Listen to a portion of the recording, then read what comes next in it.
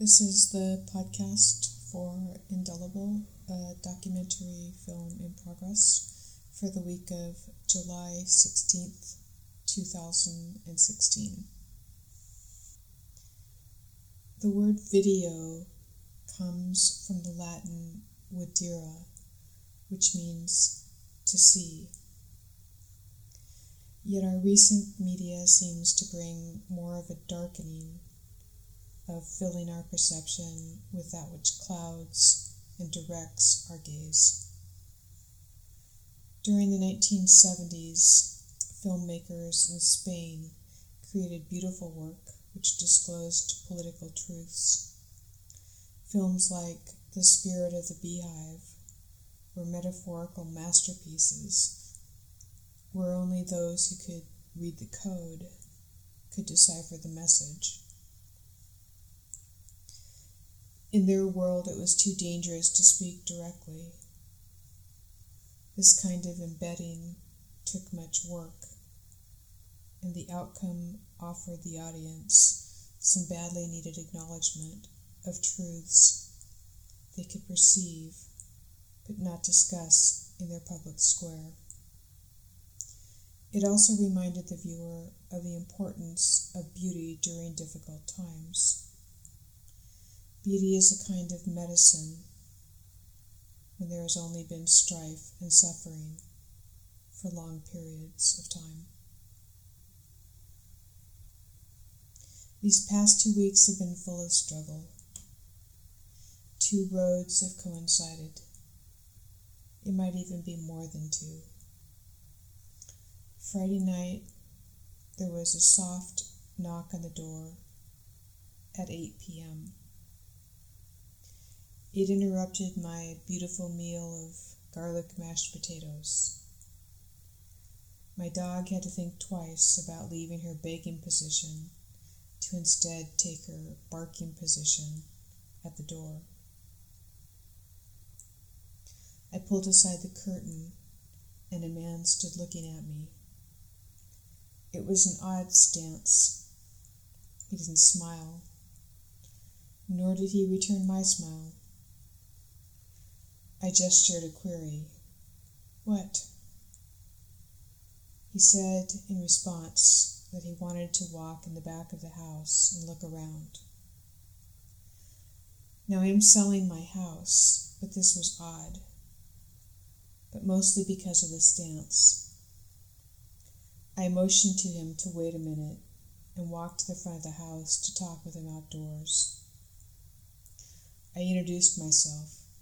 He did not. He repeated, "I would like to walk around the back of the property." I asked, "Are you a developer?" "No."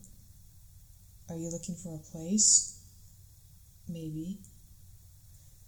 "Well," I said, "someone lives in the back of the house, and it could disturb him, so I don't think this is a good idea." He seemed to bristle. He had the look of someone in law enforcement. His clothes and haircut, although civilian, looked like an off-duty cop. And he took long stares with long silences. He had no interest in the house. I asked him. I offered alternatives.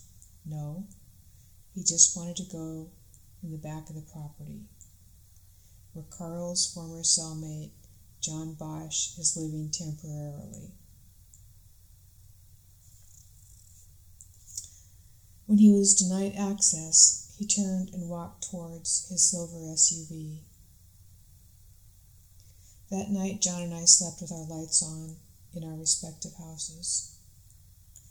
We felt as though at any moment there might be another knock or someone in the yard. It took effort to sleep through the night. This is how John has been living since 1981, since he spoke out at Carl's inquest. He lives a clean life now. There's no legitimate reason for the police to want to walk around the back of the property and have a look. This kind of thing is rattling. It feels intrusive. It also happened the day after John wrote a letter to Senator Cantwell and Congressman McDermott asking for their help in getting the prison hospital where he was once allegedly treated for stage 4 lung cancer to let him see his own medical records. They're ignoring his requests. Even if the request comes from his doctor's office at the VA, it's been months.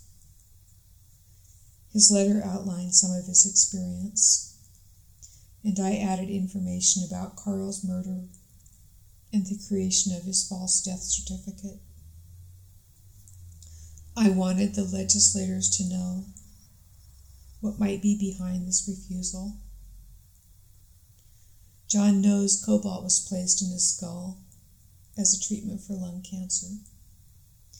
This has impacted him, and his current medical records show no sign of ever having had lung cancer. Yet he was diagnosed while incarcerated and told he had to agree to be treated for the cancer as part of his sentence. But he doesn't remember how he was treated in detail. And after he left the hospital, he had difficulty walking and other cognitive impairments. And he is the last living witness regarding Harp's murder. A lawyer said denying John his right to see his own medical records just makes it look like they did something wrong. And maybe they did. He said it's a violation of John's 8th Amendment rights and treats him as if he is still an inmate. Because inmates don't have the right to see their medical records under the new HIPAA laws. But John is not an inmate. But the visitor last night made it seem like John was being reminded that he could be an inmate again. And this is what it has been like for him, day after day, for 40 years. As we waited for one visit late last night, we received another instead. The barred owl that lives down the hill stood by. He was so close that as he spread his wings, I could feel the air moving against my face. But I took comfort in his presence. He stood by John's house, and he called out. It's a beautiful call.